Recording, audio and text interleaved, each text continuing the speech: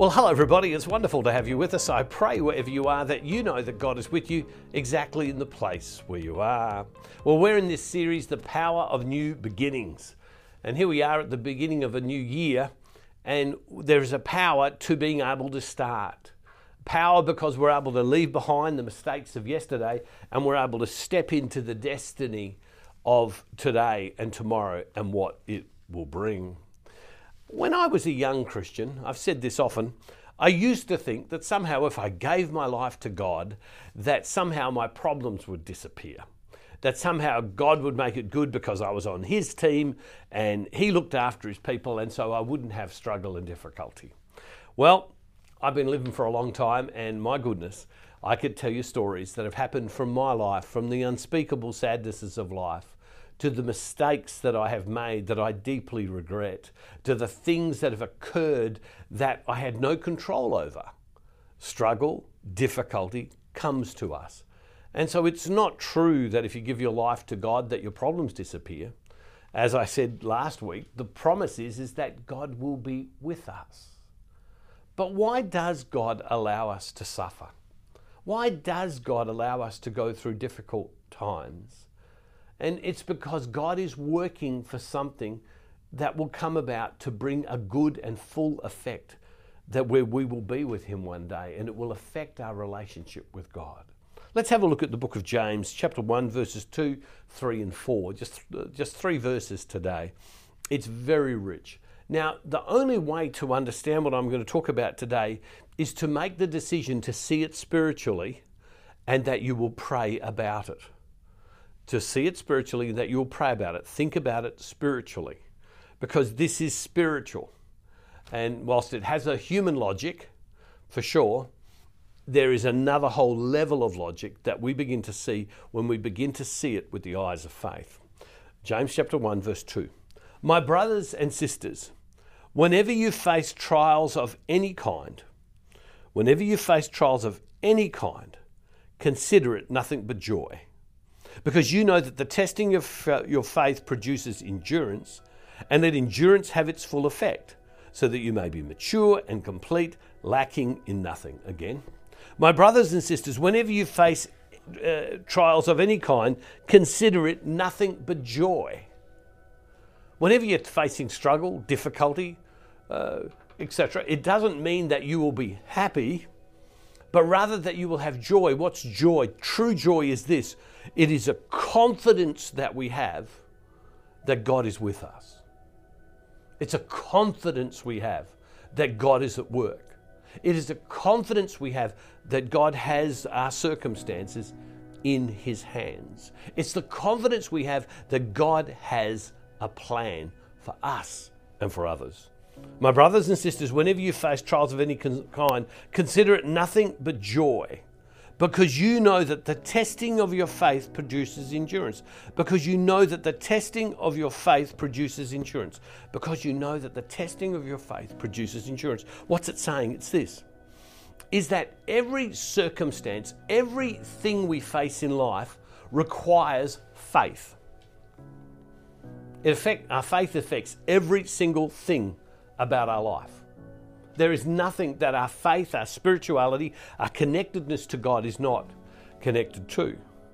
And so when we go through difficulty and struggle, and the scripture says, consider it all joy, as in confidence in God, because you know that the testing of your faith produces endurance.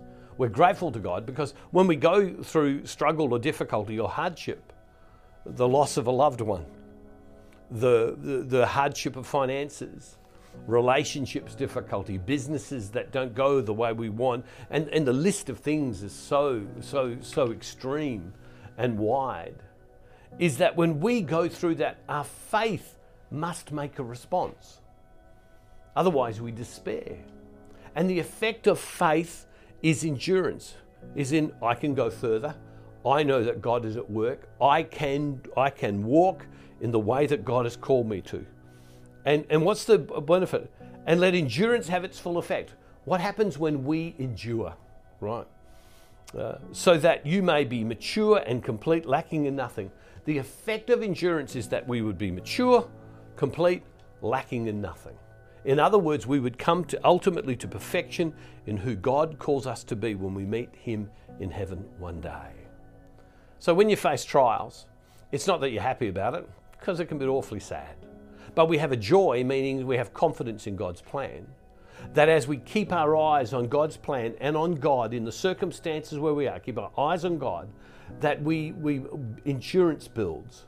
And what's the fruit of that endurance is that we come to be changed, to be like God, to be able to hear God. And what happens is as we endure and as we walk in faith and a mature faith grows, is what happens within us is we have the ability to hear God, sense God, feel God, know His direction, and be able to step in the place where we're meant to be. And that's what it is to become complete in time in God. And that's a journey we'll strive all our life. Now, the only way to hear that is to pray about it. The only way to hear about it is to pray about it. It's a common sense that's spiritual. And so take it to your prayer today, because remember, what's the purpose of the daily devotionals? It's not to teach us stuff necessarily. It is to help us in our relationship and our growth with God and our faith walk with Him today. Well, as we can finish today, before I pray that would all be true in our life, can I just say, as I often do, and I've been asking a lot lately, many of you have contacted me and said to me that you connected with the ministry through Lent.